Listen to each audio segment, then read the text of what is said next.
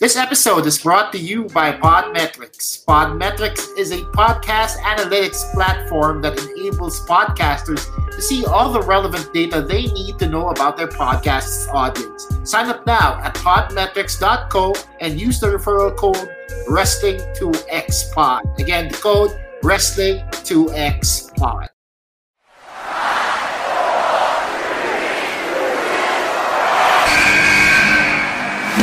What's going on? This is Xavier Woods, aka Austin Creed. I said, give me a hell yeah!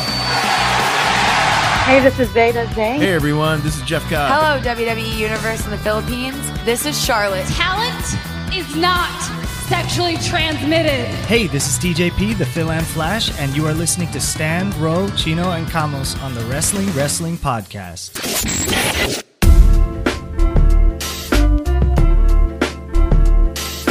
Welcome to the longest-running weekly episodic Filipino wrestling podcast. This is the Wrestling Podcast. Stan C at your service together with Ro Moran, Raf Camus, and Chino Liao on this fine Wednesday evening, June 17th. And we've got a lot to talk about for tonight. For starters, our special guest for this evening, he's a Filipino artist who has worked with the likes of Timothy Thatcher, who you may recognize from NXT, Killer Kelly of NXT UK, and Jessica Havoc. His name is Chino Andin, and frankly, he is one of our favorite artists in the PWR locker room because he makes some really cool fan art for the PWR guys and girls. So we'll get to talk to him about his art. We're also going to be talking about Backlash, a little bit about the New Japan Cup, and some news about the world of wrestling. But we're going to start things off by talking about some current events again, like we always do with every episode of the podcast. And Ro, you wanted to mention this at the start of the week, so I'll let you set the table for us. No, actually, I heard about the takes of Dwight Howard and Kyrie Irving, and I actually didn't get to do too much research heading into it. I thought you might know it better, but from what I know about it is that they are kind of refusing to play when the NBA continues in a while, soon, diba? They're going to continue soon in Florida. Yeah, so mag-resume season by next month, mid-July. Yeah. And there is a very vocal group that isn't very happy about it. So Kyrie Irving is involved, Dwight Howard, as you mentioned. Yung gist ng dahilan nila is they want to draw attention towards Black Lives Matter, and they feel like playing will serve as a distraction from the cause. Yeah. So I agree with that, and I do think that when I heard about it, I thought to myself, maybe that for me, that was why I haven't been so into pro wrestling as much right now. Kasi sa dami nangyayari ngayon, not just in the States, but also here, you all know, I mean, like the terror bill's one signature away from getting passed. Maria Ress has been convicted of cyber libel and her former writer. And to me, I feel like they have a point in that if they play, it's just going to serve as a possible distraction to people when there are so many other worthwhile causes to get into and pay attention to at the moment. And to me, I'm like, should I also feel the same way about wrestling? Like, do I need this as well when there are so many other shit that needs to be paid mind to? I don't know what you guys think, especially you, Stan, because you were the one who told me then that you sympathize with Sina Kyrie and Dwight Howard. Yeah, I really agree with them naman kasi may punto naman talaga. You know, we do need more people getting in on the conversation. Is Stan even here anymore? Oh shit! What happened? This stream is falling apart. No, he's here. I see him. Oh, yeah, baka ikaw lang. Ikaw lang yun, Camus. Parang saying, is Stan even here anymore? Yes, he's here. Okay, there you go. Yeah, I'm here. Yeah. Anyway, so I was saying, there is a need for people to jump in and be part of the conversation, but at the same time, gets ko rin yung opposite point of view. I believe it was Austin Rivers of the Houston Rockets who said it's easy for someone like Kyrie Irving, who makes more money than 99% of the league, to say na, hey, guys, don't play. Kasi kung kailangan mo ng pera, kailangan mo ng sweldo, that is money that can actually go towards funding people who need bail or funding the protests for Black Lives Matter. So I get that. But on the flip side, I talked to Moonshine from 8-Bit Fiction last week on our radio show, and she brought up a good point about how it's okay to rest, it's okay to recharge. So there's nothing wrong with detaching from time to time, just so you're able to have the energy to keep fighting. Alam mo yun? Like you shouldn't take it on yourself na papasanin mo yung buong mundo 24/7. I actually came to that conclusion then on my own, I think, saying, okay, people do need these distractions every once in a while. Who am I then to take it away from them, right? Even though the WWE may be a shitty company, we'll get to that in a bit, right? Even though so many people are suffering and dying, even and getting persecuted for either being black or being an opponent of this administration. I think it's really just okay for us as long as we also remember to get back in the fight, I guess. But I don't know. Would you? What do you think? Would you want them to stop playing at all? Ikaw, Camus, what do you think? No, Camus is gone now. Camus has left the conference. Camus has left the building. Yeah, I would like them to keep playing, actually. I'd like them to come back, but I think it's a bad idea kasi wala pang vaccine and then you're gonna bring all these people and confine them to Orlando. You're gonna keep them away from their families. You don't know what their family lives are like. They could have a wife who's expecting a baby, and kung manganganak yung wife nila in July, you're gonna ask them to miss the birth of their kid just so they can resume playing in a very contained environment in front of 0 fans. Tapos magkaka-risk ka pa. Yeah. Yeah, and then you have to travel. It doesn't make sense to me. Right. Oh, well, I guess here it is. The good thing is, the thing about it is, it's okay, I guess, as long as you're taking care of, or as long as the leagues are taking care of their players, which is not something we can say for the WWE. As we found out just yesterday, I think, WWE had their second positive COVID-19 case. It was confirmed case. Yeah. It was some Shepard. They don't tell you who it is. It was some developmental talent, a performance center recruit. We don't know who it is exactly, but with all the lax restrictions in the WWE Performance Center as they tape their shows, I don't think it's gonna be long before everyone else is in danger of getting the virus. Yeah, sobrang irresponsible lang nitong the way they've handled COVID-19. It was a matter of time until something like this was gonna happen, diba? Chino, Camus, what do you guys take on this? I don't know, man. It was a matter of time before it was going to happen. Chino, you want to go first? I am going, Camus. I am going. I've been talking. You interrupted my stream of thought. Oh no, its internet is soft soil. You can't understand you. Welcome to the new normal. It sucks today. Yeah, I think go Chino. Just no, go. But I get that what Ro jumped off from was that people still need their little escapes from the real world now. Diba? Like, if you just spend 100% of your time worrying and being anxious about the world we live in now, maubos ka diba?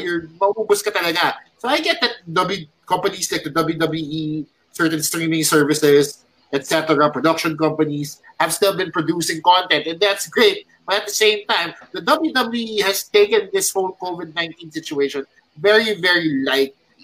They didn't take it as seriously as they should have, considering that they jump through all the political loops that we considered an essential business, and B, they keep forcing people to show up for wrestling events, for pay-per-views and whatnot that they tape inside the performance center. Granted that they follow protocols and whatnot, pero para saan pa yun if somebody else gets sick and if the virus can spread? It's not taken as seriously as it should have. And that's what's disappointing about it. To me, I think that if this is going to be if this is going to turn into a real mess, and by real mess, I mean that a lot more people are going to get the virus. Talent is going to get the virus. crew is going to get the virus. I think this might be the straw that breaks a camel's back. Oh.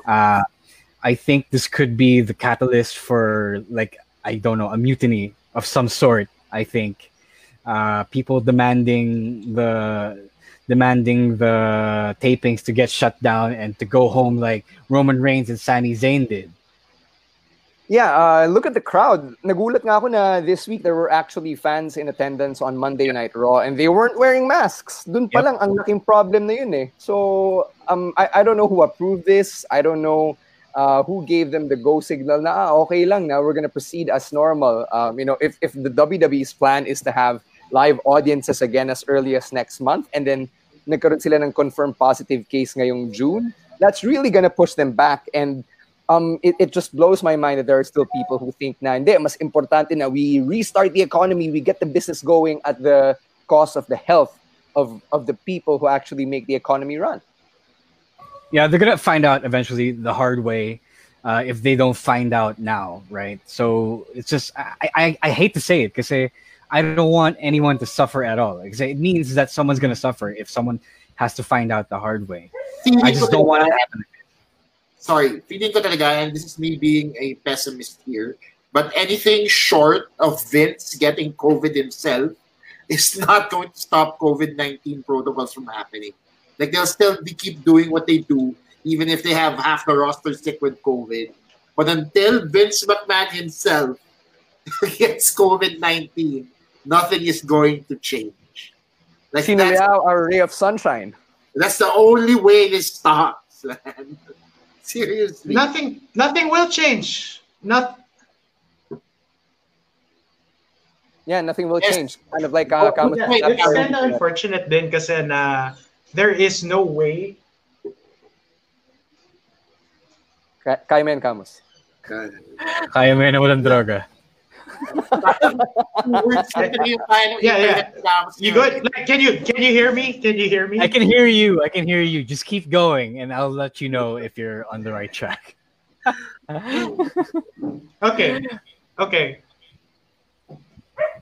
Okay. So it's like, you know how like when Roman and Sami started getting all of this, like, stay home, all of that, and they were thinking, okay, pass up the paydays, pass up everything just to just to keep themselves safe. They look like the much smarter guys now, don't they? Yun lang. No, they've always looked like the much smarter because it's guys. Like they knew that it was gonna go this way. Yeah, and it's like, no, those were the guys who knew what was up, and they're the ones who are now being, rebellious. Being rebellious does pay off every now and then, and this is one of those times. That's it. So it's like good for them, but then call them dumb. Can everyone else call them dumb? Take the time to be as? Stan, di ka niya naririnig. Wait, hold on. The internet did. Yeah, okay, Stan, go. Come to some own podcast. No, I'm not sure kung what was there, like a vocal minority that said na napaka ill-advised ni na Roman Reigns and Sami Zayn for putting themselves on the shelf because of the pandemic. I don't think so. I mean, somebody tweeted out na Roman Reigns is actually the smartest guy in the room kasi he took a break, kept himself safe from COVID. He's raising his kids. And he's making $400 a pop recording 30-second cameos in the comfort of his own home. Kept his kids safe. Yeah. No, I don't think anyone. I think there is a vocal minority that trashed them. I'm sure the white people who don't believe in COVID-19 have taken them to task for abandoning their duties to the WWE. So I'm sure there's that. But for the most part, I think a lot of us have always thought that they were the smart ones for taking care of their health. Yeah, so I think now more than ever, this really smarter ones.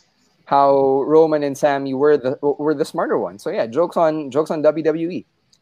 All right, we'll get to Backlash and the New Japan Cup talk in a bit. It's time to bring on our guest. I believe he's backstage, so babyface producer Ryan's going to be having us or having him join us very, very soon. So for those of you who just joined the live stream, or if you just tuned into this part of the podcast, our guest for tonight is a local artist.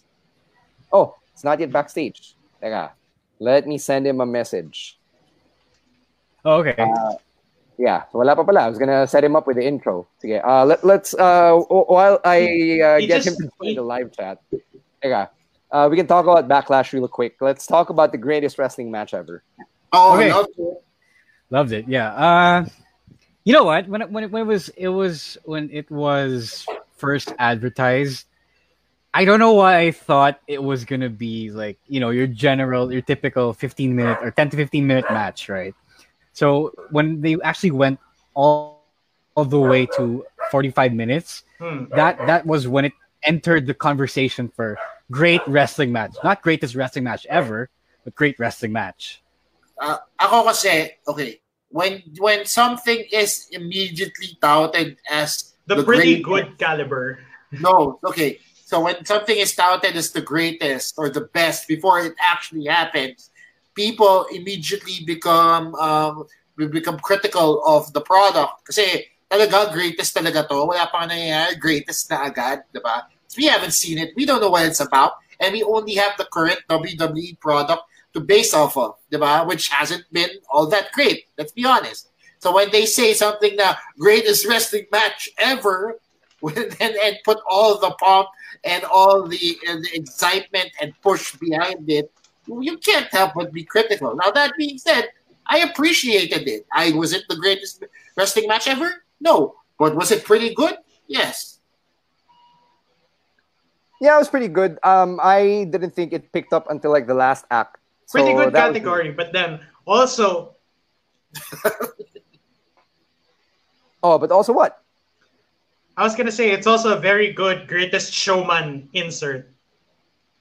Yeah, we talked about Na this parang last if week. they were just if that was the branding and that's how they got this match sponsored. Oh. What's the ending clause? Like you set it up. Oh god. Where's the ending No, of it? it's my internet.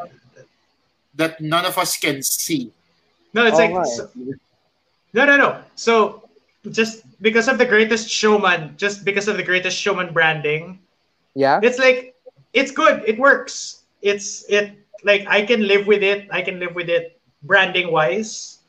Yeah. But at the end of the day, it's like come on, man. The pre-hype was there, but I enjoyed this thing so much. Yeah, I did too. I enjoyed it din naman. I mean, I'm not gonna lie. I'm actually happy that Christian got involved after Raw, and that now there's talk about Christian versus Randy Orton down the road. I'm not sure how that's possible, given that Christian is in his mid-40s and that he's got all those, all that history with concussion issues. So I'm not sure how he's gonna get clearance for that. Pero if he's medically cleared and he's not gonna Injuries, yeah. get COVID-19, then I'm all for it. No, I think if Daniel Bryan can get cleared, if if that could happen, if Edge could get cleared for that, I think they're pinning some sort of hope on Christian. Edge. Yeah, see Daniel Edge got Bryan, cleared. yung precedent dito, preceded for all of this to happen. Because, I mean, if it weren't for Daniel Bryan, Edge wouldn't be inspired enough to look for alternative means for his condition, diba? He said as much in his documentary. That's true. So I totally agree That's true. with you guys, and maybe Christian might have a shot here. Right? If he has concussion issues, which might not be as serious as Edge's, still concussion, but not as serious, he might have a shot here. Right? All these other wrestlers who had to bow out pretty early in their career might have shots here at coming back into the ring. Yeah, it's just really unfortunate that Edge got injured after the greatest wrestling match ever. He's got a torn tricep, and I don't know what the prognosis is for, or what the timeline is for around 8 months. Around 8 months. So he's basically out for the rest of the year. Yeah, pretty much. So, not so bad. I find it kind of ironic na when Edge had to retire, Basically. and then it became Christian versus Royal Orton. Rumble next year. Forward to 2020, yun na naman, Edge gets taken out by an injury, and then si Christian na naman yung sasalo ng feud with Randy Orton. Oh man, assuming Christian does go the distance, which is actually a pretty funny. Deja vu again, no? Yep. Yeah. Absolutely. Assuming he comes back, yeah. So there. Any other thoughts? But it's on not, that? it's very poetic. It's very poetic, and I wish we could see it because, yeah. Because what? Tapos hindi namin alam kung napuputol yung internet mo or ikaw. Like, what is cut off? Yeah, I'm just asking because I'd like to finish the thought. Parang nabibitin ako eh. Parang what's the thought? Like, yeah, it's very poetic because yeah. And I'm like, what is like, yeah? What? Yeah, what? Yeah, what? I don't mean to sound like an English teacher, but your clauses don't end, bro. He fucking walked out. He left the conversation. We made Camus leave. To be fair, he was actually kind of stopping short, and it was kind of getting frustrating. Yeah, this is the fact that he made Camus leave in this one episode. It's like these edge runs, he keeps getting stopped short. Yeah.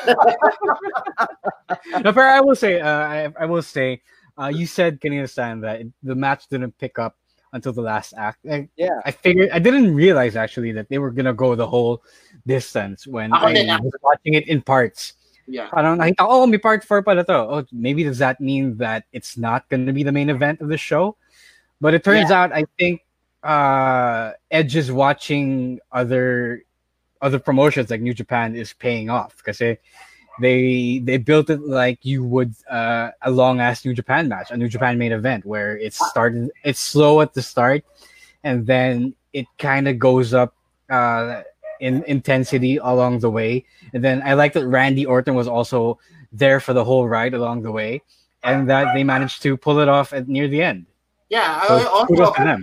sabi mo, the New Japan homages. There were also homages to to Orton and Edge's previous matchups, diba? Like the counters to the RKO and the fact that Randy Orton brought back the punt to end the whole thing. That to me was the best part kasi I love that. Yeah, I love the punt. Yeah, that's my favorite version of Randy Orton, the legend killer Randy Orton. Yung papatay ng tao Randy Orton, to me, is the most perfect version of Orton ever. So the fact that he brought back the punt it sealed the deal for me. And I also like the different camera angles that they use because it struck a good balance between having a wrestling match and a cinematic match without one or the other going overboard. There were angles there where it was obvious that the camera guy was inside the ring, but then it still made the thing work for me. It still told a pretty good story, and that I appreciate. Do you know what did you think of the post-prod additions to the match? Like you can tell that they added like crowd atmosphere. Yes, okay. Yeah. That is what distracted me the most. Kasi they made it sound like a jam-packed arena na parang 20,000 seaters. Pero it was obvious na 10 tao lang yung nasa crowd, diba? Yeah.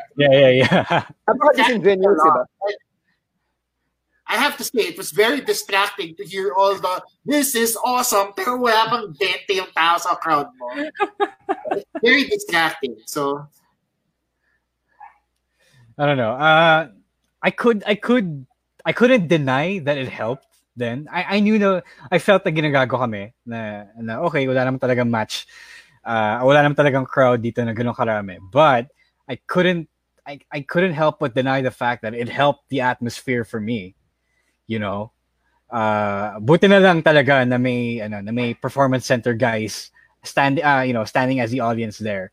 Otherwise, it would have been really absurd to hear a full crowd without a crowd. Yeah, okay, yes, sure. Also, it also helped that the organic pops were there. Like later on in the match, you'd hear the guys yell out, "Fight forever," which to me worked much more than the ambient noise they added in post, which was very distracting. Again, but I mean, it still worked. It didn't ruin the match for me as much. Sign Guy Camus is saying something. He loves the Three Amigos. He loves the thing. Yeah. Howard Finkel's recycled intro. So that was pretty cool. That was the one post prod na I like for real. Yeah. Okay. Yes. That that whole intro part was pretty good as well. Yeah. Wait, I have to say something about that MSG sign that they lowered down. So that's actually from the very first WrestleMania. Yep. That prop that they lowered during the Howard Finkel introductions is on display pag WrestleMania Access. So when I went there last year, they had the ring in which they had the very first WrestleMania, and then there was a standee of Howard Finkel, and then there was a replica of the mic, and then that very signage was there hanging. So it was a really nice touch, prod-wise. Wow. Okay. Yeah, you can see the little touches that they added to this match. It just make it more special, especially to fans who've been questioning the quality, I suppose, of the WWE product in the recent iteration. So it's very good. I like the way they produced it. Yep. Camus, any other points? Since you're on the call and we can see you moving, so I think we can hear you speaking. Wala? All right. Okay. If there are any other points about Backlash, we'll get to that after the interview. Our guest is here. He's actually on the call. Do I have to go back to the side? Yeah. You're late. Yeah, you're just a bit late, bud. Yes! No, you're... Okay, What? back to the sign. Okay, back to the sign. Back to the sign for Camus. All right. In the meantime, let's bring our guest in, babyface producer Ryan. We've kept him waiting long enough. Let's give him a proper intro. Hey. One of our favorite local artists, and he's produced a lot of really, really good-looking PWR fan art. Na parang di nga fan art because it's so professional grade. You've seen his designs actually on Pro Wrestling Tees for the wrestlers I mentioned at the top of the podcast, like Timothy Thatcher and Killer Kelly. Please welcome to the Wrestling Podcast, Chino Andin. What's going on, guys? Hey, Chino. What's up, man? What's up? I'm good. Thank you for joining us, man. Thank you for having me. All right. Let's start off with asking you what's been keeping you busy during the lockdown. Because syempre lahat tayo, we're all stuck at home, and I understand you're still in college, diba? Yeah.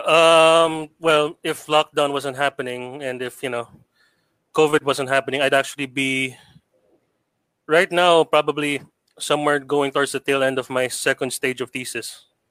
Mm-hmm.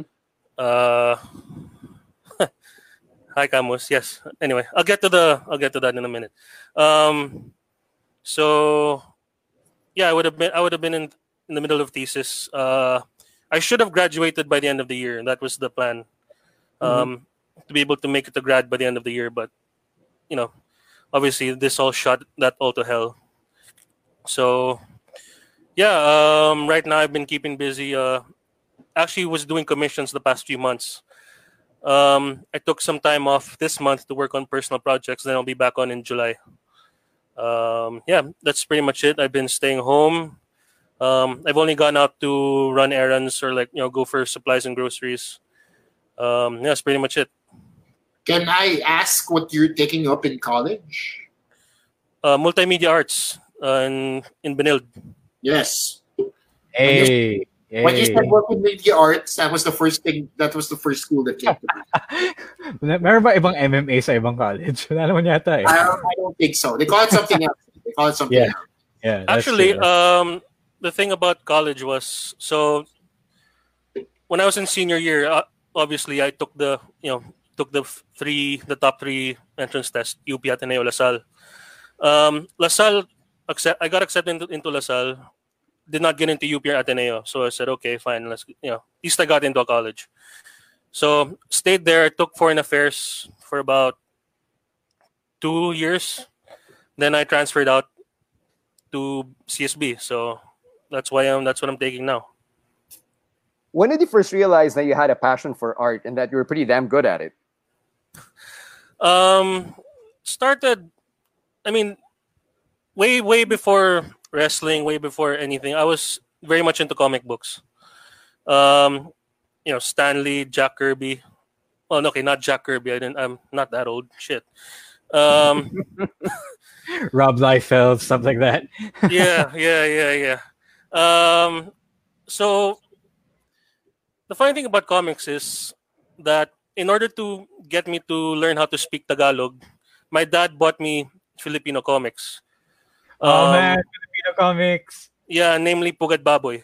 Yan tayo. Yeah. And so that's why you're a Paul Medina fan. Yes.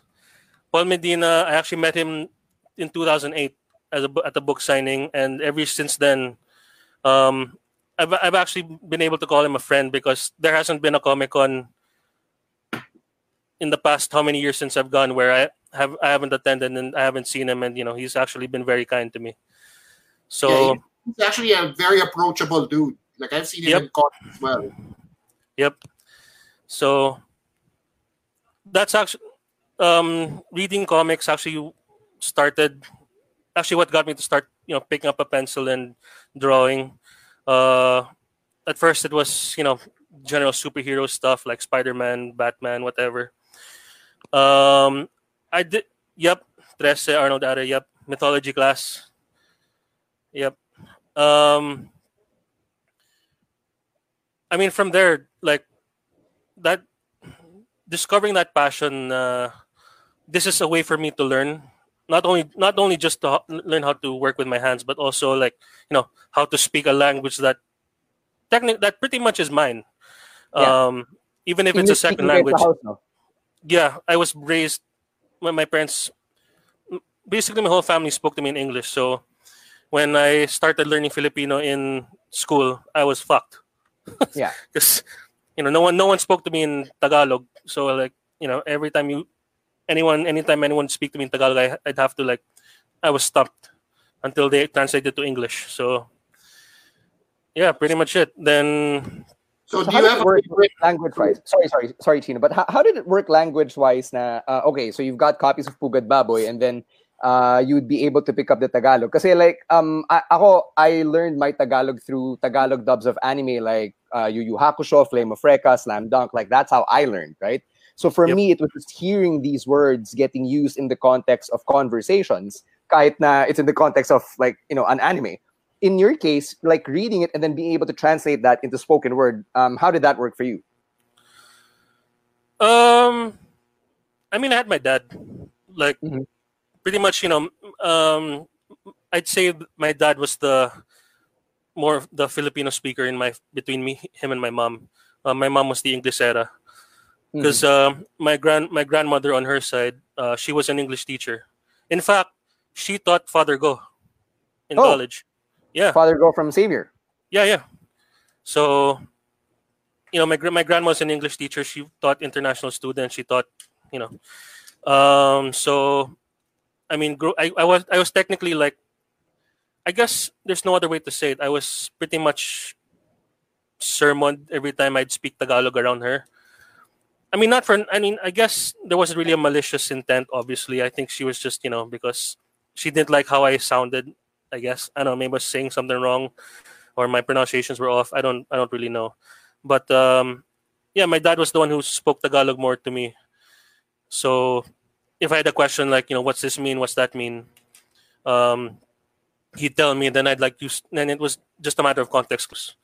And then at that point, just keep on learning, get better at it.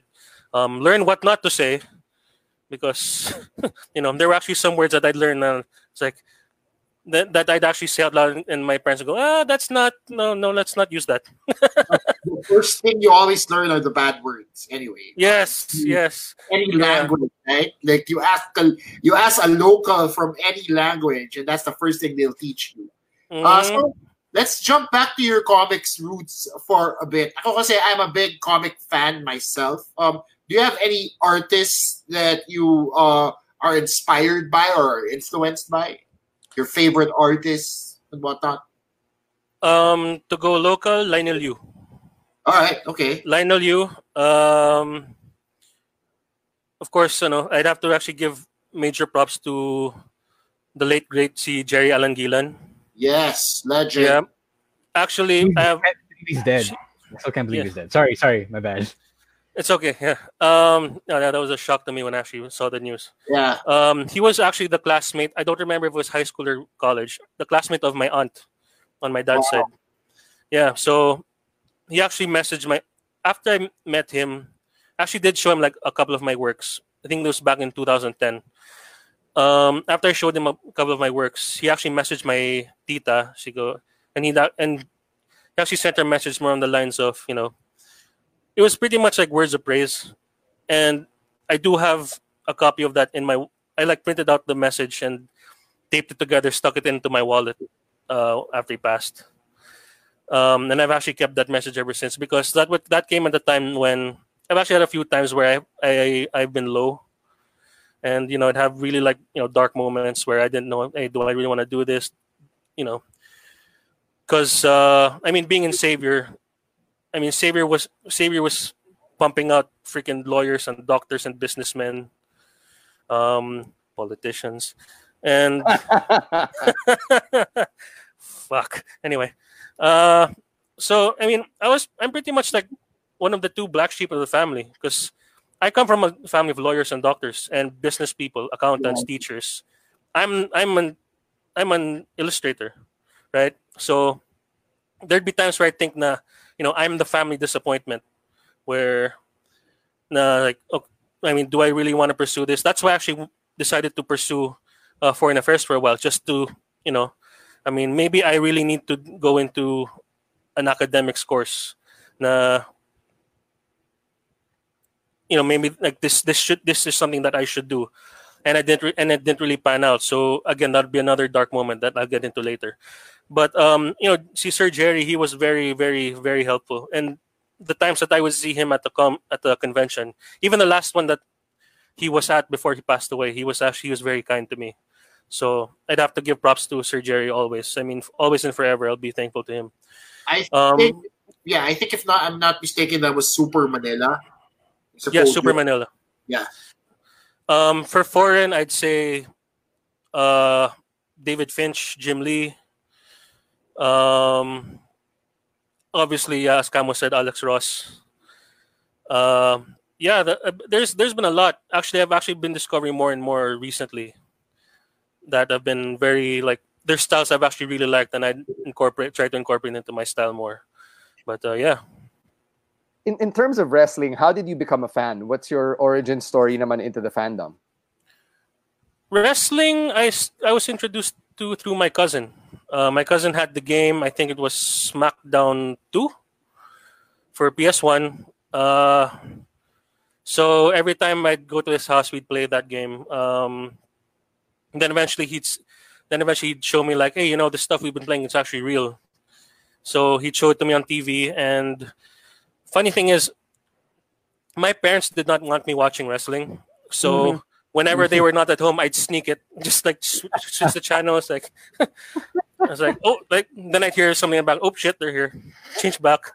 Pretend I'm watching some freaking, BS Cartoon Network stuff or whatever. Do I have any memories from Savior? Some I'll get into later if you want to know. But wrestling. I think I mean it never really, even though I stopped watching around 2000, like leading into the new decade. I never really like let go of that love for it because again, coming from comics. I'd look at those guys as like the things that they do, especially like guys like Jeff Hardy, sino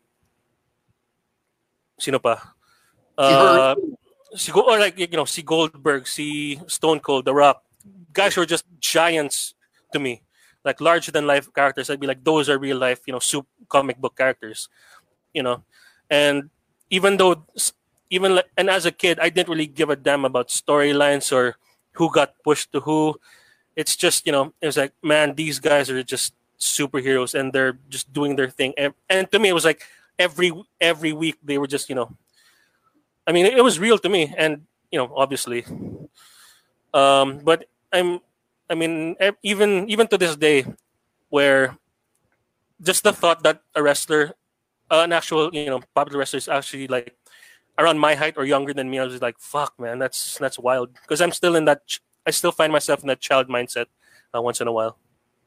Did you ever get to horse around in Savior with other classmates na mahilig din sa wrestling? Like, did you ever play those games, or did you ever do the Master Lock challenge? Oh yeah. Those don't try this at home stuff. Those were suggestions. that wasn't like that wasn't like them like, please don't try this at home. I was like, yeah, we'll try it, fine, as long as you're not dead by the end of it, like, I guess, like the success is that we weren't seriously injured by the time we were done. But being the big kid, I'd always, finding guys who also paid attention to wrestling. It got wild occasionally, but at the end of the day, I think we're not dead. So how did you end up being an illustrator for wrestlers then? Like, how were you able to merge the two fandoms? You being really into art and then designing merch for wrestlers. Like, how did that come about? That started. Okay, that actually draws back to around 2013. Started when I first got introduced to when I was watching. Actually, switched from wrestling to watching UFC. And I think this was the time when Ronda Rousey was big, and she was coaching on The Ultimate Fighter, which was like the reality show. And I got introduced to Shayna Baszler. Shayna Baszler, she's like 2-time NXT champion now. She's current signed. Yep. So I've been following her career since The Ultimate Fighter, and go through that. Then around 2016, I realized she started live streaming video games on Twitch. Then I made a Twitch account, followed her there, chatting with her a bunch of times. Even when she transitioned out of MMA into the indies. Then she was, I think, in an indie show, and she had won the title at that indie show. Shayna Strong Zeros, yes. She had won that title, and she asked her, "Hey, I'm an illustrator. Can I do an artwork for you?" And she said, "Yeah, sure." She was very, very happy with the idea. So I made the design, sent it to her. She loved it. She showed it on stream. She showed it on her social media. It was amazing. And I think the reception that I got from her, it was very positive. And every time I get it, it's always a lovely experience. Then I designed artwork for her roommate, Jessamine Duke, who is also on NXT. Shout out to Lansan Ong. Favorite. Huge fan of Jessamine Duke. Huge fan of Jessamine Duke. Yeah. Magpapakommission ako sa'yo ng fan art ni Jessamine Duke. Bibigyan natin kay Lansa. Yes. Birthday gift. Okay. Yeah. Then they actually approached me and said, "Hey, you should really sell this art. You should actually start making money." And I was kind of hesitant on it for a while because anytime I'd actually try, because making money doing art for money was always something that I had in my mind. But the minute people realized I'm not drawing for free, they freeze or they stop. Like never mind. Mm. And I guess at the time it's like, okay, you always have like you have your bills to pay and whatever, but it's like throw something this way, shit. I got bills to pay too. I was a teenager, but I still had bills. But anyway, so but they'd always like tell me, you gotta make money, you have to make money, like you have to start charging for this stuff. I'd even they go, I'd pay, right? So like I was just like in mental storage for a while. Then through the Twitch streams, through Jessamine and Shayna's Twitch streams, I actually discovered Jessica Havoc, who and for those who don't know, Jessica Havoc is currently on TNA Impact. She would who is your favorite collaborator so far? I think I'd say Jessica Havoc. Yeah. Anyway, Camus. So I actually did an small sketch for her, just a random one, just like on a whim. Just wanted to do a sketch for her because, wala lang. Then I showed it to her. It was on a notepad, which I still have somewhere stored away. I can show it to you guys later. And she loved. She was like, "Oh my gosh, these are great. Can I show this? Can I post this on social media?" And she go, "Do you do commissions?" I was like, "Well, I don't. Has it ever interested you?" No. Yeah. Obviously, shit. I want to make money.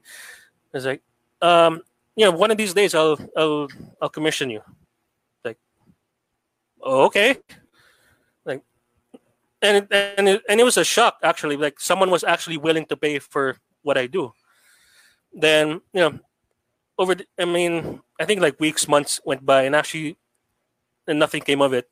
Then I made a bigger portrait piece for her last year actually, and she loved it so much. She's like, "Can you send this to me? I'll pay you, like upfront. I'll pay you."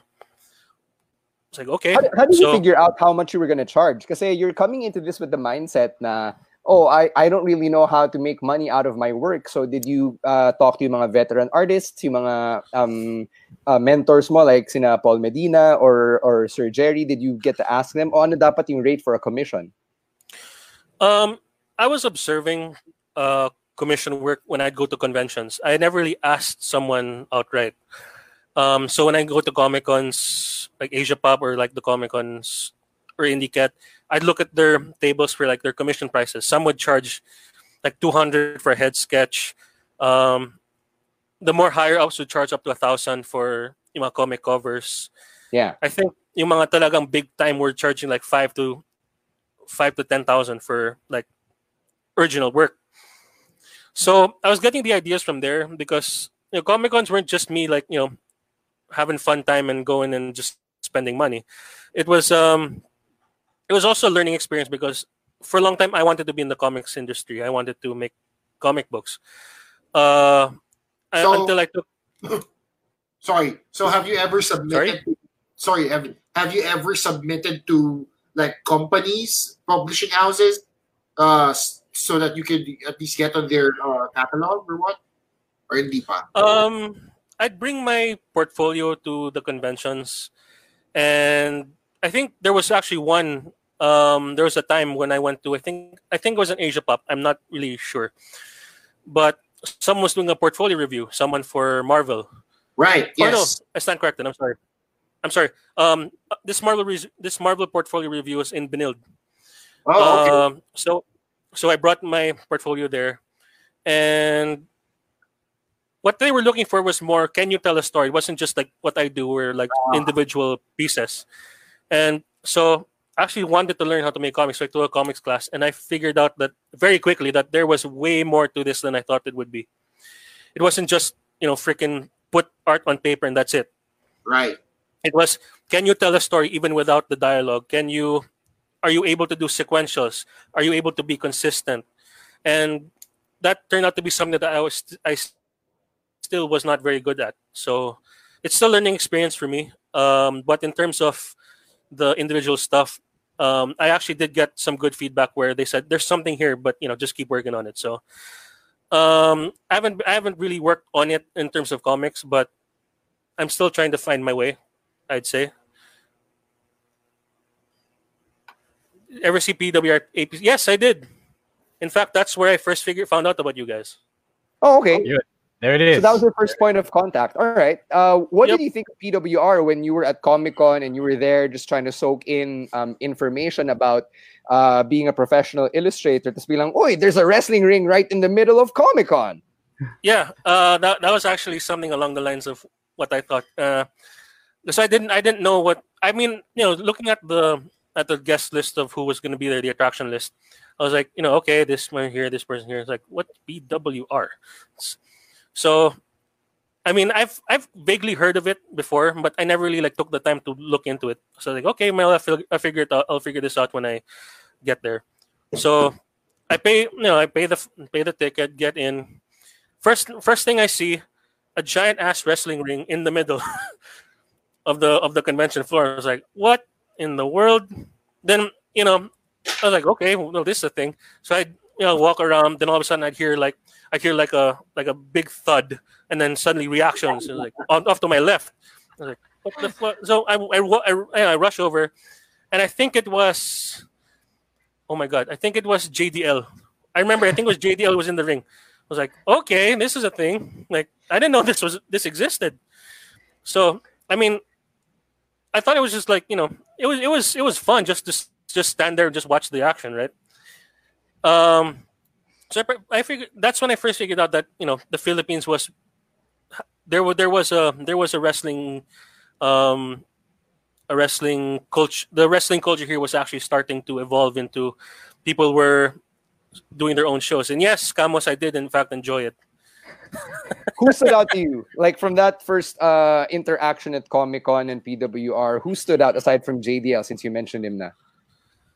Oh my gosh, it was so long ago. I don't really remember. I just remember, I mean, the black and yellow. Obviously, I immediately thought JDL na talaga. So yeah. I think I don't recall particularly. I think Billy Swade was there. Yeah. Yeah. He was there. Because when I saw Homecoming, when I saw him on the Homecoming Instagram post, like, oh, fine, he looks familiar, right? So it was like, okay, yeah, now I remember, yeah, Billy Swade. So then kind of just like, okay, this is a thing, then whatever. Then cut to 2019, last year, where I figured out Homecoming. And I was like, oh, okay. In Vertistent, I was like, oh man, this thing really blew up. Because so buy a ticket, go there. Easily the best, probably 4,000 pesos I spent for a ticket. I'm not just saying that because there are 3 PWR talents here. I'm saying that because I went in with no expectations and left blown away. As someone who grew up watching WWE, this is a question from Jackie Arias on the live feed. What did you think of PWR? Given you grew up with WWE, and then all of a sudden, in a number of years, biglang this local company takes off.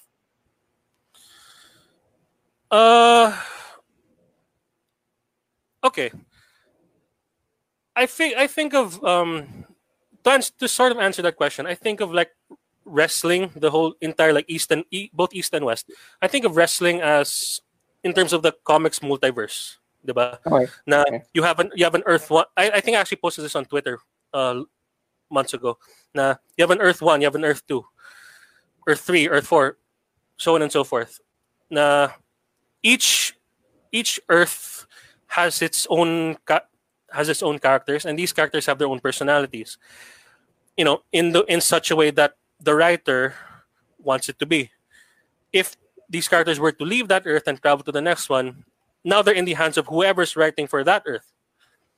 So I figure it's not so much like, that's why I was actually against people complaining about being pushed or who wasn't being used. It's like, man, I mean, just because someone was big on the indies, that doesn't mean they're immediately going to translate to big time on the mainstream. It'd be great if they did, and some of them actually did, which is fantastic. But I mean, there's no guarantees, right? So to me, I'm like, just okay, go on with this.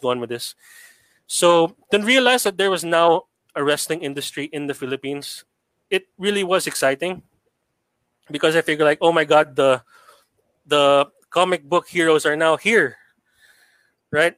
I mean, I don't have to like dream of one day being able to afford a ticket just to watch them in the States. I can actually watch 3. Yeah. I don't have to leave Earth 1 to go to Earth 3. Earth 3 is here now. So I mean, I honestly like I'm really supportive of the wrestling industry that's becoming a thing here, especially now that I'm actually friends with one of the talent for MWF. So I mean, knowing that those guys are doing their thing and knowing PWR is doing their thing, and it's sort of cultivating. It means good things. I think that should be something. It's good things that are happening for the Philippine wrestling industry. Yes. There's a question from the live feed from Angelo Penera who asks, "Who's your biggest influence in wrestling?" Oh my gosh, biggest influence in wrestling. I don't really know because I never really had aspirations to be a wrestler. I guess in terms of sort of my art, in terms of being an art style, I'd say the luchadors. Because I mean the whole concept of the masks, right, and the pageantry and the culture behind that, and the fact that they hold that so dear. It's just a freaking piece of leather when you come down to it, but I mean, the whole gravity of guys like Rey Mysterio, who I'd say today he's probably the most popular masked wrestler. Even I would have to say, like, yung talagang big time, like, known the world over, I'd say Rey Mysterio. Jushin Liger close second. So the concept of the masks, the whole pageant again, mask pageantry, the way their acrobatic styles, and plus the whole characters, the characters that they pursue, because who they are off screen, obviously not. They're not the same on screen, but I think that also goes into a whole lot other level for luchadors, where talagang they take on an entirely different person, because you don't know who they are under that mask until they have to take the mask off. And when they take the mask off, suddenly it's a big, huge thing, diba? Na when Ray had to unmask the first time. Yeah. So WCW. Sorry, Chino. Were you a fan of? Well, it was weird. I felt like I was talking to myself. Anyway, so were you a fan of Lucha Underground as well? Considering that it was mostly luchadors, a lot of different masks, a lot of different personas, characters. Yeah. I enjoyed Lucha Underground very much, and I think Lucha Underground was really my for real and for true introduction into indie wrestling. Seeing that on, I think it was Kicks. I think that was the channel that was showing it. On Sky Cable. So I think that's how I got introduced to guys like Pentagon Jr., Ray Phoenix, Age, Sammy Calhan, who I have actually done art for a couple of times now. Nice. So for those who don't know, she's Sammy Calhan. He's Jeremiah Crane on Lucha Underground, and I think he was Solomon Crow in NXT. Yeah, that's right. Yeah. So how do these wrestlers get in touch with you? Like, say, is it through networking? Do they reach out to you? Are you connected through somebody else? Instagram. Back then it was Twitter and Instagram, but I did actually shut my Twitter down not too long ago. So now it's primarily through Instagram. In fact, Instagram is how I get most of my clients. That's how the Timothy Thatcher shirt came into existence. That's how most of the stuff that end up on Pro Wrestling Tees come to be. Nice. So if whether it's them contacting me or me posting it up by myself of the artwork, they get in touch to me through Instagram and say, "Hey, I really like this. Can you send me a copy?" I'm like, "Sure." Sure. Post it up. Then they would go. Then some of them would go a step further, say, "Hey, can I post this on my Pro Wrestling Tees? I want to make merch of this." Like, sure. Then they'd ask, how much do you charge? And that's really how I'd start. That's the previous question. That's how I started navigating the waters of coming up with my rates. In fact, the past few months, my rates were, before I changed them recently, my rates were for non-commercial use, which is like, for gifts and stuff. It was $50. So it's like $2.5, I guess. Yeah. And then for commercial use, it was $75, which is, I think, like less than 4,000. So, and I actually did talk to Jessica Havoc about that, because she was actually very helpful in getting me, within the range of something that people were comfortable in showing, in working with. And I was like, hey, that's actually a fair price. I'd pay very much for that. So set it up that way, and then eventually, recently I've increased it to the range of $75 to $100. Chino, we're going to cut you off a little bit because we're going to be showing a photo of the Timothy Thatcher shirt that you designed. And I have a question about that, because Timothy Thatcher is notorious for not being on social media. And then you mentioned that you connect through your clients because of social media. So how did you get in touch with Timothy Thatcher then? Okay, so the story about this shirt is that this wasn't actually Tim per se contacting me. It was a photographer I think in the UK, someone who regularly covers indie shows. Beyond Gorilla on Instagram. He contacted me and asked if I could collab with him for the Tim Thatcher shirt. I think he was actually working something with Tim. So it was like a collab between them, and I just got thrown in the mix. So that's how that came to be. That's pretty much it. So, Beyond Gorilla got in contact with me to make the shirt. I made the shirt, or make the design. I made it for them, sent it in. That's how that came to be. How do you come up with the designs? Like, kunwari, something like this. How did you think of putting together like a collage, basically, of all his different looks? Also, what's the collaboration process like? Yeah. Somebody reaches out to you. Do you work on the idea with them, or do you think of it yourself and show them after? So I started that particular design, the whole collage type thing. I started that in January last year, where the first person I did that for was Leva Bates. It was just like a fan arts. It was just a fan arts thing. So I think the overall design was just her and her different personas, right? Because Leva Bates does the whole different characters, different person. I think she did one of like La Parka, of Raven, of Sandman, among others, like video games and comics and like pop culture. So that was the first one, and like I really enjoyed the look. So much so that I just kept doing it. It just kept turning out different versions of that for different wrestlers. So pretty much like my Instagram was just filled with those kinds of pieces because I just love doing that theme so much because it helped me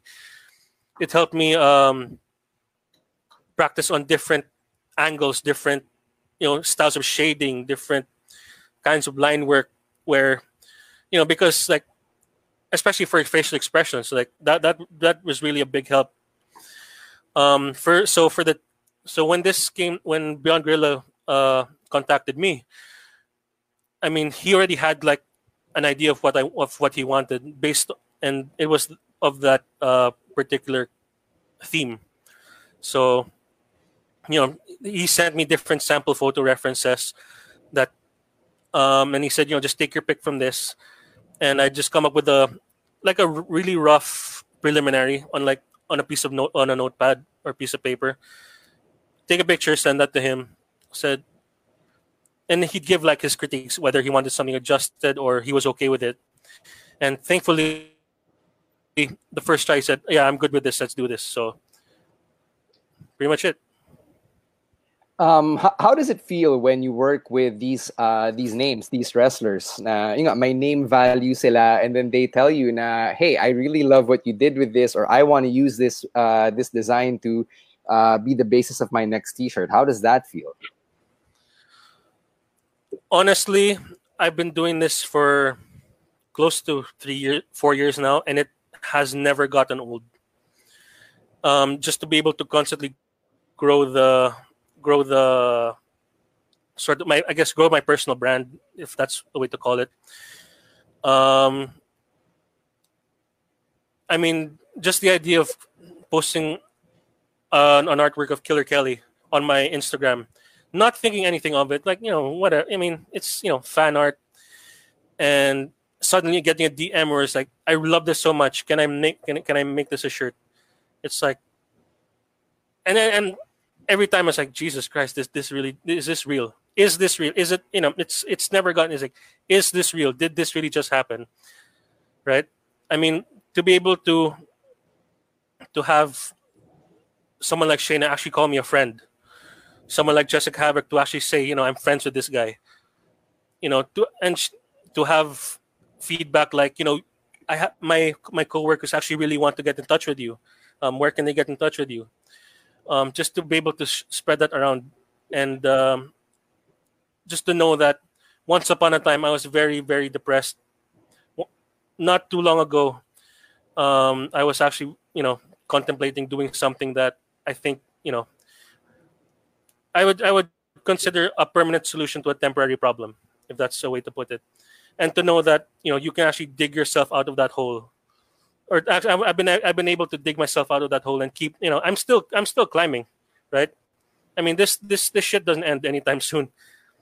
So to know that I have people wearing wearing shirts that I helped make. Yeah.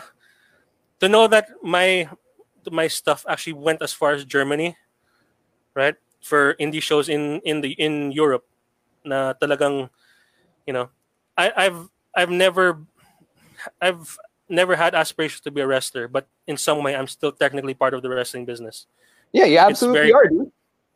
It's very, very fortunate that I'm able to do what I do, and my parents were actually very supportive of it, because I could have very easily ended up with the kind of family that said, no, don't do this, right?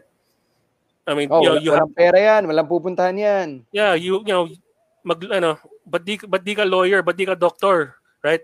I could have very easily ended up with the unfortunate luck of being considered the family disappointment. And the fact that they said, when I pitched the idea of first going to UP Fine Arts, and then eventually to CSB, because that was the only available option left. My parents were like, "Go for it." I was like, "Come on, man." You're really fortunate. You're really fortunate that you get to have that type of support system. And you mentioned now turning these clients into friends. I think that's also a really valuable support system. And I'm really happy now, when I see these interactions on social media. I think Cassius Ono has also interacted with you on social media. Have you worked with him? Not yet, but that's in the works. Camus, I can't see the sign. I'm sorry. I cannot see the I'll translate it for you. Tell us about that homecoming meetup with TJP and Jeff Cobb. Oh my goodness. Okay, so when I first got, the news broke out that TJP and Jeff Cobb were going to be there.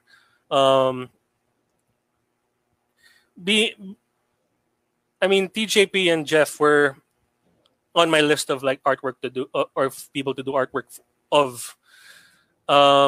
So when the news broke out, I was like, okay, well, no time like the present, right? And I'll be able to get their in-person reactions. So, do the work, show up to the venue. First person I meet is Jeff Cobb. And my hands, I'm no joke, my hands were shaking, right? Freaking, it wasn't just the fact that it was raining out and it was cold. It was a surreal experience, because Jeff was shorter than me, but goddamn, was that guy. Like, he gave me a hug and I felt the strength. Like, I was like, man, thank God this guy's not a maniac. Because it felt like it felt like he could very easily like throw me through a wall if he wanted to. I mean, that guy was freaking. I mean, it was kind of scary. See, like he's like half a head shorter, but fuck, man. Oh my God. Oh my God! Look at that guy. But I'd be lying if I said those two weren't probably the nicest people. I mean, literally. I mean, they were like open to like handshakes, or Jeff gave me a hug, which was amazing, right? So I'm very thankful that I got to have that opportunity. The Boss Cobb. Yep. And then then meeting you guys after the show, right? I mean, because especially si Stan. Okay, here's how I figured Stan was Xaverian. Just like watching his mannerisms, and I don't think I explained this well when I was talking to Stan through DMs. Just watching him, the way he carried himself, that talagang was like, this guy's had practice, or this guy's been through something. Like, parang Xavier yan to.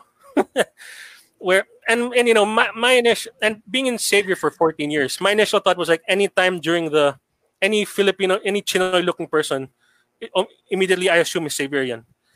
So, but when yung talagang rich kid persona talaga, yung tipong I'm better than you, elitist person talagang, this guy's doing this too well. It's not, it's yun.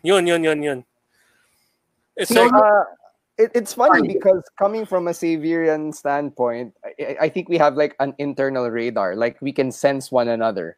So Yeah. whenever there are people who come across not Xaverian and actually are like yourself, Chino, you don't give off that vibe. Nakakagulat on my end. Parang, oh, wow, you're not Xaverian, right? Which You know what I Chino mean?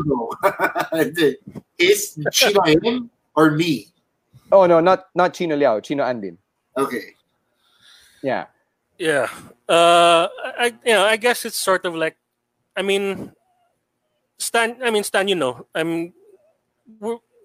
Xavier has not been perfect in who they've produced.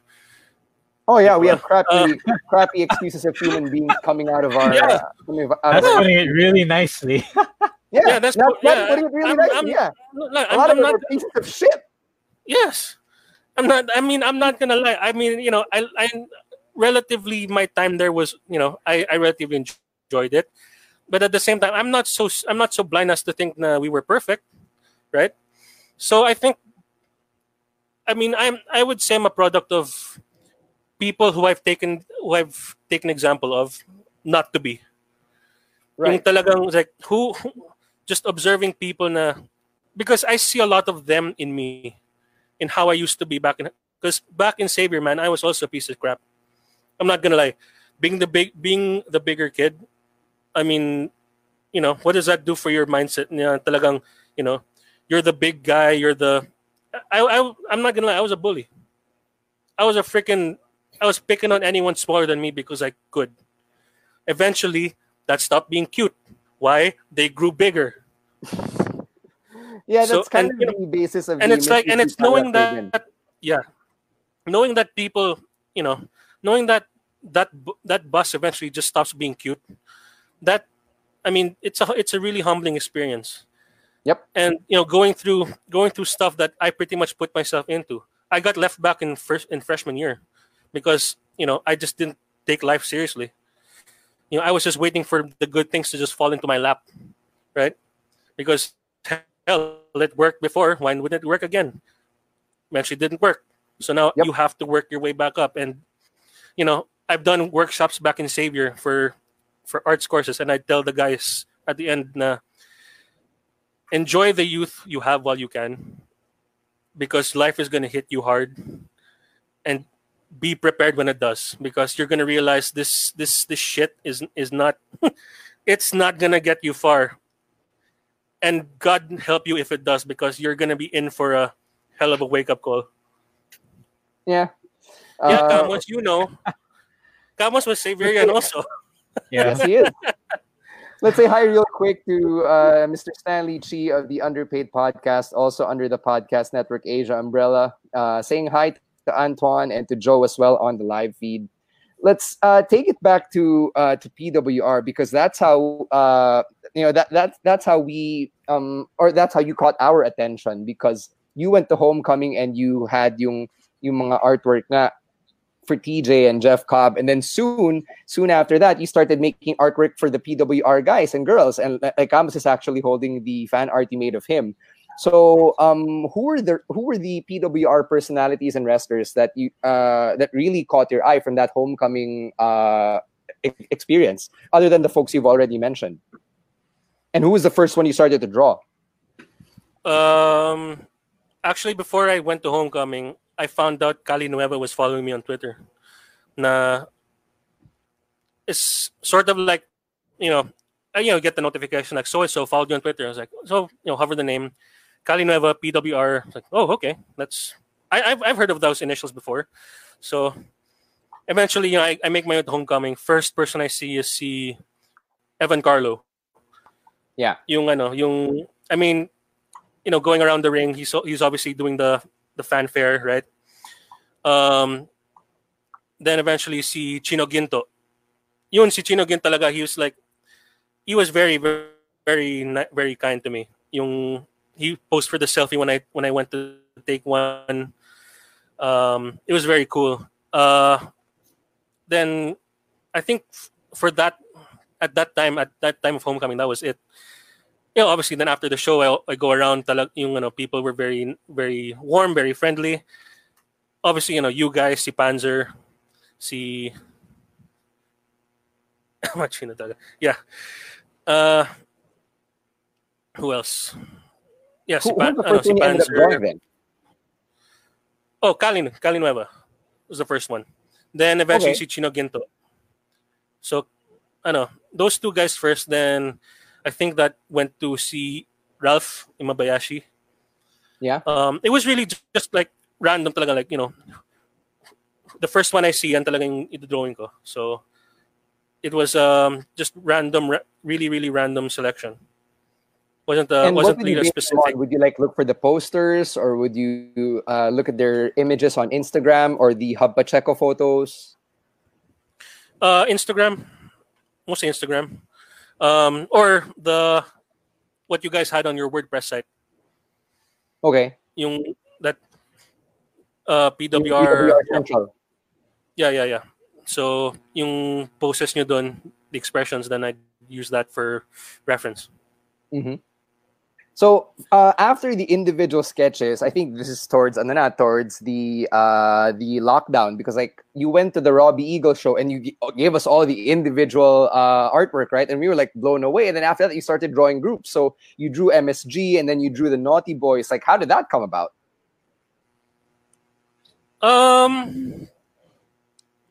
Yeah, I actually do remember the Love at First Fight receptions. You guys, yeah, you guys were awesome. Actually, I think remember si Camos freaked out when I gave him his. Now, to be fair, Camos freaks out at everything. That's true. But yeah, the big portraits. Those were stuff that I just really wanted to do for a long time. After Love at First Fight, then the plan was to give those to you guys at Path of Gold. Obviously, that didn't happen. So, I mean, those are actually still. Those, I think I still have them somewhere. Yeah.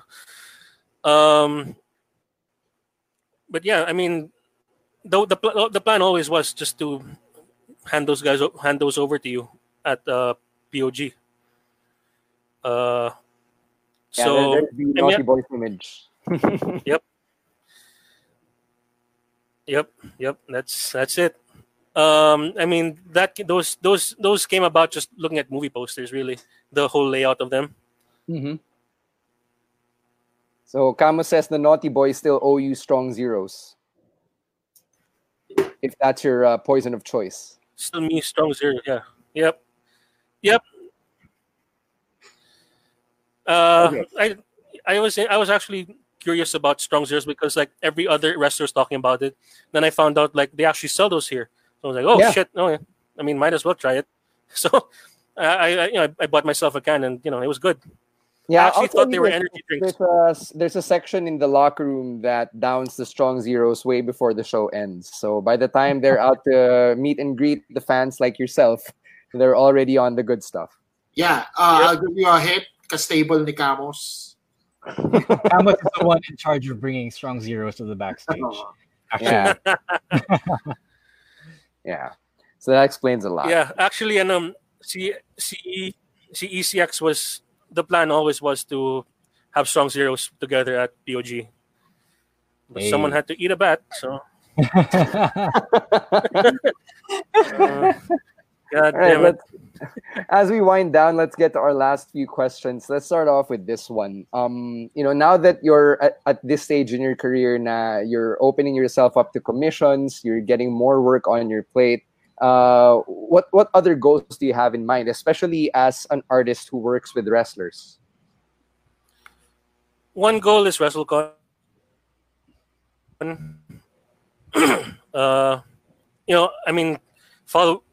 Being able to follow indie wrestlers these days, knowing, I actually got familiar with WrestleCon. So the idea is to eventually, the plan is to still make enough money to at least visit the States and watch wrestling there.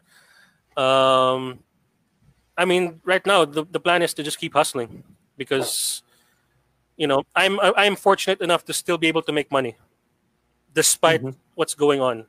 And, prime reason why I shut down my Twitter was that it was just starting to get way overwhelming. Not just the stuff in current events, but even just the way people were just talking to each other was mentally draining. So that's why I kind of shut that down. But I mean, the plan still is to just keep on moving wherever I find it, and I mean, because the other option is to just stop making money. Yeah, and just that's stop not a good working. thing. Yeah, that's never an It's not. option. Because I mean, whether we like it or not, despite the fact that those who should know better have pretty much just stubbed their toe and shot themselves in the foot every single step of the way. I mean, the fact of the matter is, we still gotta put food in our table. Still gotta pay our bills. We still gotta keep the lights on. So, at the end of the day, if you have the opportunity to do that, I mean, you gotta take the chance. Yep. So, but I'm lucky enough to still be able to do what I do in the comfort of my chair at my home. So, I mean, if I'm that lucky, why wouldn't I take? Why can't I? Why shouldn't I take advantage? So, and the fact that I've been able to work with so many awesome people the past few years: Shayna, Jessamine, Sammy, Jessica Havoc, Killer Kelly. Her boyfriend, actually, I've been able to make art for her boyfriend, Alexander James, so who does work for WXW in Europe. Because I mean, most people start local then go abroad. I sort of 360 that and started abroad, and I'm now working local. So I mean, and listen, to be able to eventually find myself here talking to you guys, man. I think I'm doing pretty well for myself, right? Absolutely. I'd like to think so. I'd like to think so. Because listen, I've never been invited on a podcast before. You can probably tell because I'm stuttering so much. But I do fine. This I mean, it's sort of a learning experience for me that I can never just sit around and wait for the good things to happen. If I have to, I mean, you wanna find it, chase it, and it might fail disastrously, which it has sometimes for me, and it might work out fine. You got to keep looking for the good in just about everything. I mean, the lockdowns happened. I mean, you turn on the news, it's just BS coming down the road. But when anyone else, I was always of the belief that, well, nowadays I am, but just to sort of make myself sound philosophical, when everything else fails, you got to look out for each other. And I've been able to, I mean, sort of like observing my neighbors, where some of them were like, "Hey, by the way, I make, I have stock in this market, or I have stock in, or I have, connections in, like, the food and drink organization. Do you guys want anything? Do you got, they set up a market here that's open every Saturday to help farmers." There's a when I was in CAT, there was a poem that went, I can't do everything, but I can do something. What I can do is what I ought to do, and what I ought to do, for the grace of God, I will do. Let's say, you I mean, every time I've found strength in other people, and I honestly don't think I'd have made it this far without the people that that have just been constantly supportive, and not only just showering me with praises, but also helping me along, like checking me when I needed to be checked. Because anytime the last thing I ever want in my life is guest people, just mindlessly, saying that you're doing well, you're doing okay. I always want people in life to sort of like push me in the right direction. Where am I going? Where am I doing wrong? How can I improve? Because you never stop learning, dude. I mean, I'm 26. I still have a life ahead of me, right? So, I mean, you gotta keep pushing. You gotta keep, as Dustin Rhodes would say, keep stepping. You gotta keep stepping, and I mean, and eventually you will find something. It might not be, Rome might not happen overnight, but it'll happen if you just keep pushing. Speaking of keeping on pushing, can you give us a tease about the next wrestlers who you're going to be working with, or like the next collab, something to watch out for on your IG? And take this opportunity na rin to plug your Instagram so people can check out your work and get in touch with you for commissions and whatnot. So if you guys want to follow me on Instagram, it's at Art Andin, ART_ANDIN. And I actually do have a Facebook page now that is also Art Andin, ARTANDIN. As far as wrestlers collabs go, I'm not really working on with anyone right now. Again, I'm taking a break, but I will be back again in July, taking commissions. As far as what I'm doing now, in fact, I'll adjust it. Let me just turn on a lamp. There is something I kind of wanted to get this done before we came on, but hell, no time like the present. So PWR art ba to? Ooh, I'm so excited. Oh my god. Hey! It's better than PWR. Look at Chino has fan art now. Yay! Nawala lang si Chino on the on the camera, but yeah, it's Art of the Wrestling podcast. Thank you. Our faces. Yeah, couldn't believe that was pretty fast. Wow. No, he says he lost his chat connection. No, I'm here. So awesome. I thought we were so awesome that his camera had to cut out. That's awesome, sir. There's Camus. Camus, anong why? Why were you asking why, Camus? Why do you ayaw mo ng ng panibagong fan art? Gusto mo ba yung shitty shut up Camus designs natin? Yeah. You want a shitty shot? Is Camus the Meg Griffin of this organization? Yes, is that he is. Yes, he is. Absolutely. Yes, he is. I will say, Stan, that floral shirt is annoying. Oh, thank you. I bet if Stan had known that you'd end up drawing that, he would end up drawing that floral shirt that day. Yeah, that's true. Hindi ko naman alam eh. I'll tell you right now, I don't know what shirt I was wearing, but I would have wished I worn something more poppy. Wait. I have a question. Go. Why is ink your preferred medium? I mean, that also goes back to my comic. Okay. Background. And I really enjoy. I really enjoy traditional pen and ink because I don't know. It's sort of like getting my hands dirty. I tried digital. I'm not very good at it. Don't know why. Okay. I mean, you'd think it'd translate, but it did not. It just never did. But I don't know. I guess sort of the nostalgic aspect of it, the old school aspect of it. The fact that, again, getting my hands dirty, sort of taking nothing and then creating something, it's been more fulfilling for me. And plus, it's something that I've been doing for forever. And actually one of my mom's friends who does work in advertising has encouraged me to never let go of that, of what I do with pen and ink. Yeah, it's super valuable.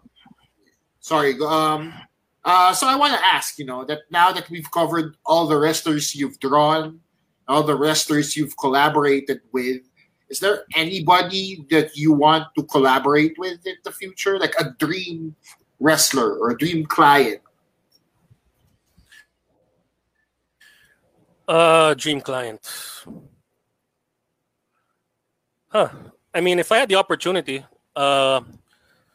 Undertaker. Nice. Because I mean, yeah, for all the preaching about, about the semantics of wrestling, the fact that one of the most celebrated personas in wrestling is an undead voodoo priest, that is still relevant years later. It's sort of a testament to how strong that character is. But yeah, Undertaker. just being able to make art for the heroes that I've looked up to since I was a kid. Just to be able to sort of live that childhood again, but in a different sense, where they're actually they're actually able to see what I do, and I think that's also a testament to the power of social media, where for as much as it can be a cesspool, I think it actually can be used for good, right? All right. So one of our last few questions, Eto from Camus. Can you please show us the setup before we go? And siguro, you can give a play-by-play of your setup for those who are listening to us on the audio format. Yeah. Oh my gosh, my setup. It's 90% art materials. Hang on, let's see if I can. Can we see? Can we see? Yeah, let's check it out. We saw some of it, Kanina, when you showed us the artwork. Yeah, but yeah. I want to see an artist's desk. Okay. Oh my god. Yep, things are happening. Hang on.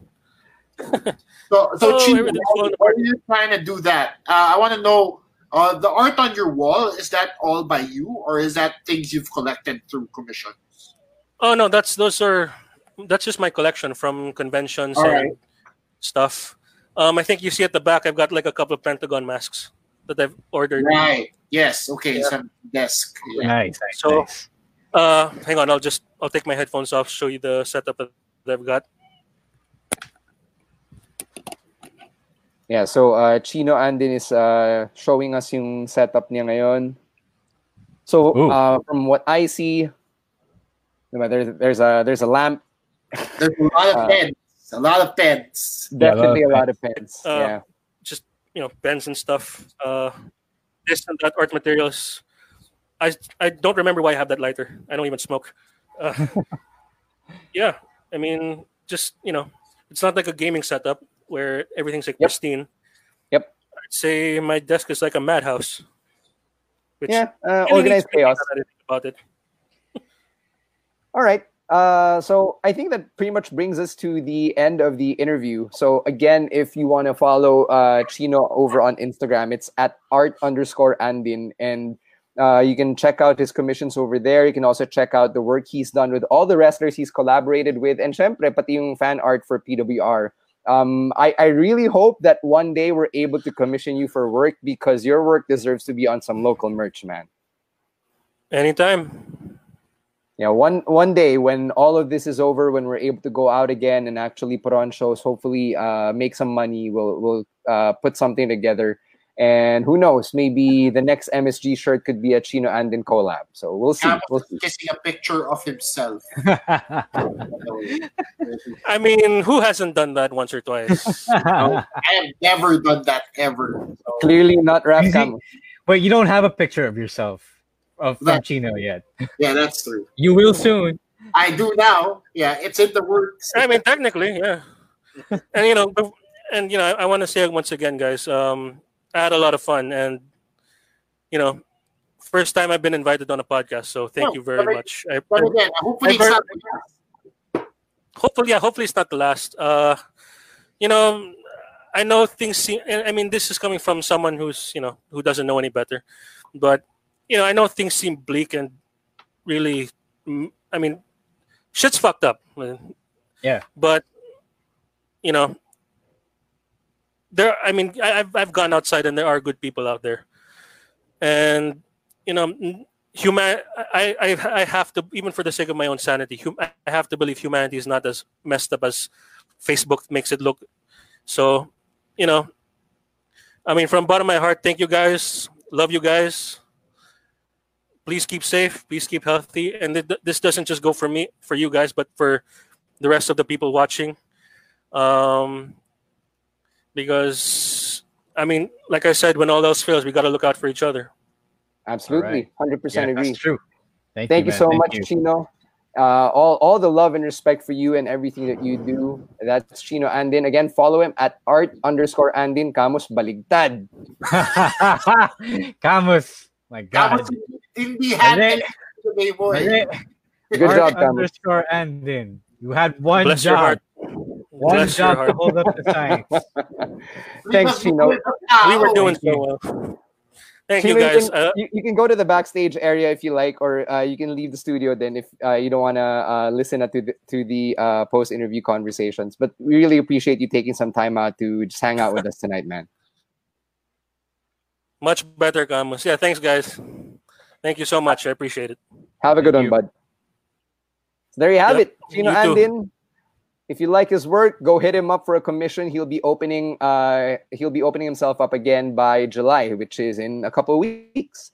And speaking of July, we're building towards a lot more wrestling that we're actually looking forward to. And I know Camus has been dying to get into this, and that's the New Japan Cup. So it started yesterday. Today is day 2, and then they're gonna take a quick break, and then they're coming back again over the weekend or on Monday, diba? Yes, I'm pretty sad as well about that Tito fight. I got spoiled, unfortunately. Yeah. So there. No, any right thoughts now- on the New Japan Cup and what little we've seen of it so far? Right now, they're getting the smaller matchups out of the way. So it's not the biggest matchup you'll see is from today. Yuji Nagata versus Minoru Suzuki, Okada versus Gedo. Yesterday's main event wasn't a really main event, if you will. It was El Desperado versus Tomohiro Ishii. Like Ishii's like the biggest name, but the bigger names were on another multi-man tag match before that. So if you haven't seen any of it yet, you're not missing much as of now. But if you do miss New Japan Wrestling, you better watch it now because it's the same old New Japan. Nothing's changed except for the lack of crowds. But as we were talking about this while we were watching yesterday, it doesn't seem all that different because when you watch a New Japan show under normal circumstances, the crowd isn't all that noisy anyway. So when you watch it now, it's like there's not much that's changed when you think about the atmosphere. Yeah, 2 days in, it's good shit. Yeah, there is no drop off. It feels like they haven't stopped wrestling for the past 3 or so, or 4 months, I think. 4, 3? Yeah. 3? All right. Yeah, and so it feels like they haven't lost a step. Some people definitely live in the New Japan dojo. People are in the gym. Some people, like Senataiji Ishimori, don't look like they've had their quarantine bodies. So it's good for them that they've still managed to keep in ring shape and actual body shape.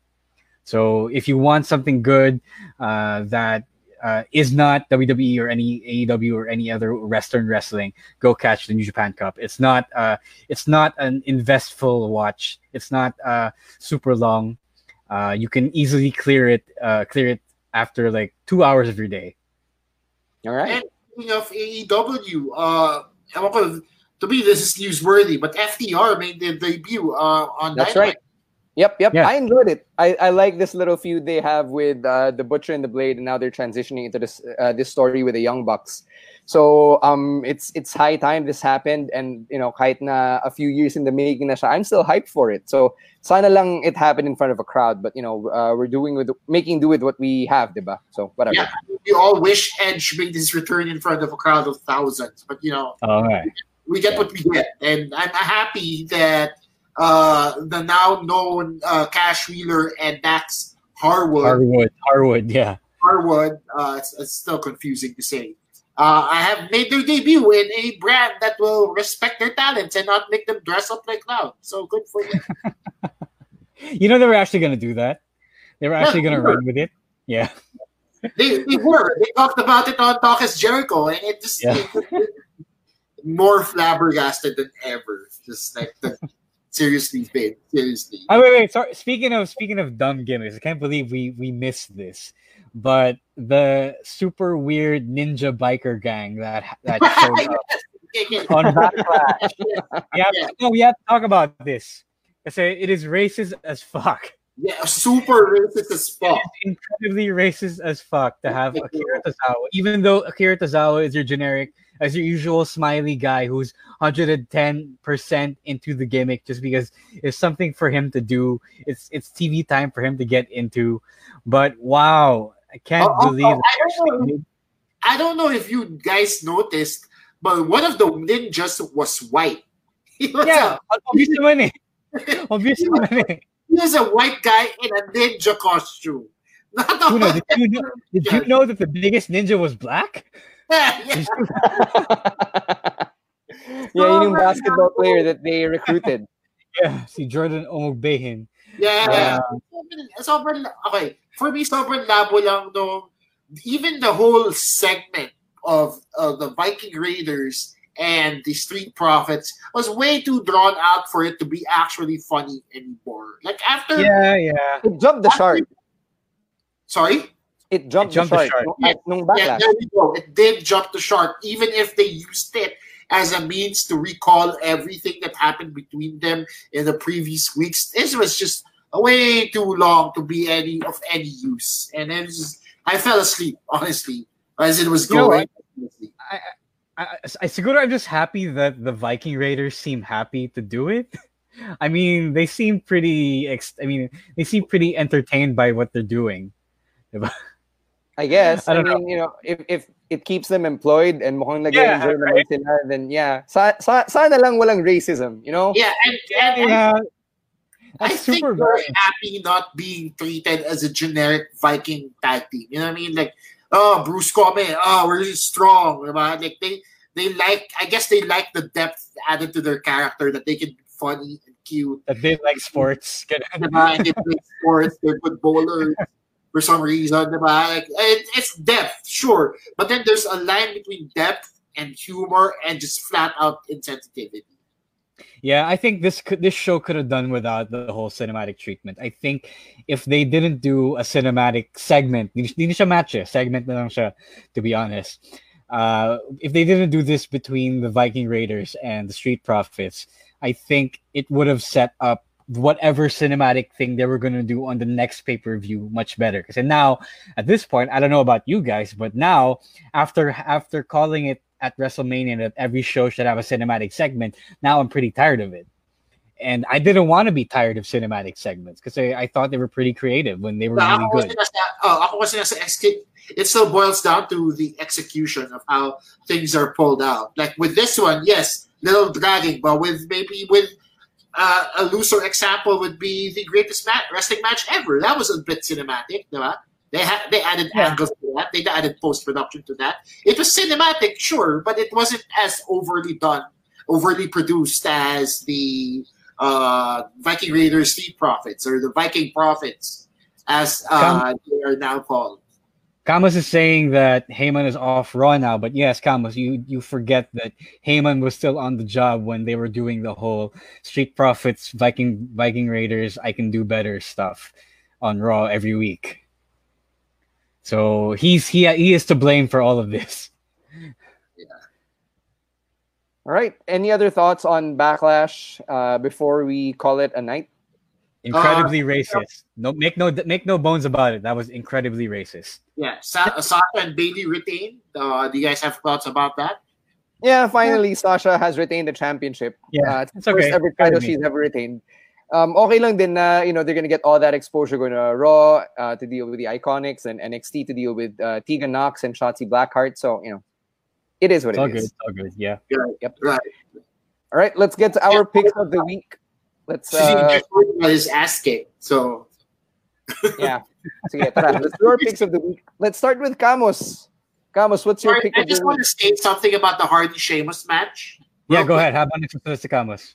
Yeah. See, Jeff Hardy posted a bunch of pictures of him and Matt holding tag team titles on his Instagram. Now, whether this is leading to him signing with AEW or reuniting with his brother, I don't know. But it's just timely that he posted these pictures, this collage of pictures, rather, right after he got his ass handed to him by Sheamus. And I don't know what his contract status is, or I wouldn't be surprised if that happens. I think it's expired now, and I think it's a pretty much done deal, and that AEW would want Jeff as well. If they're going to get the whole Broken Universe back together, it's probably a lock. And Jeff is a big name for them. Right. All right. So, okay. Camus, what's your pick of the week? All right. Desperado versus Desperado. Yeah. Okay. Because New Japan Cup. All right. Chino, what's yours?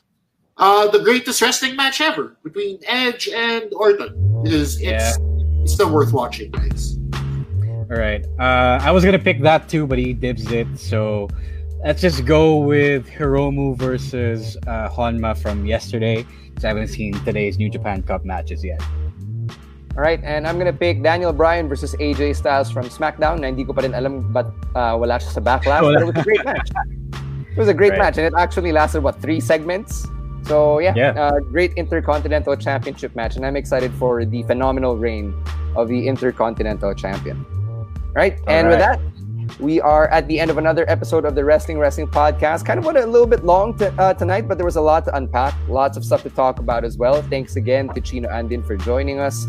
And you can follow him again at art_Andin. But as for us, you can follow us at Wrestling Podcast or on Twitter at Wrestling2xpod. Individually, it is at Chino Supersized, at Caveman Camus, at Roas War, and at _Stan C.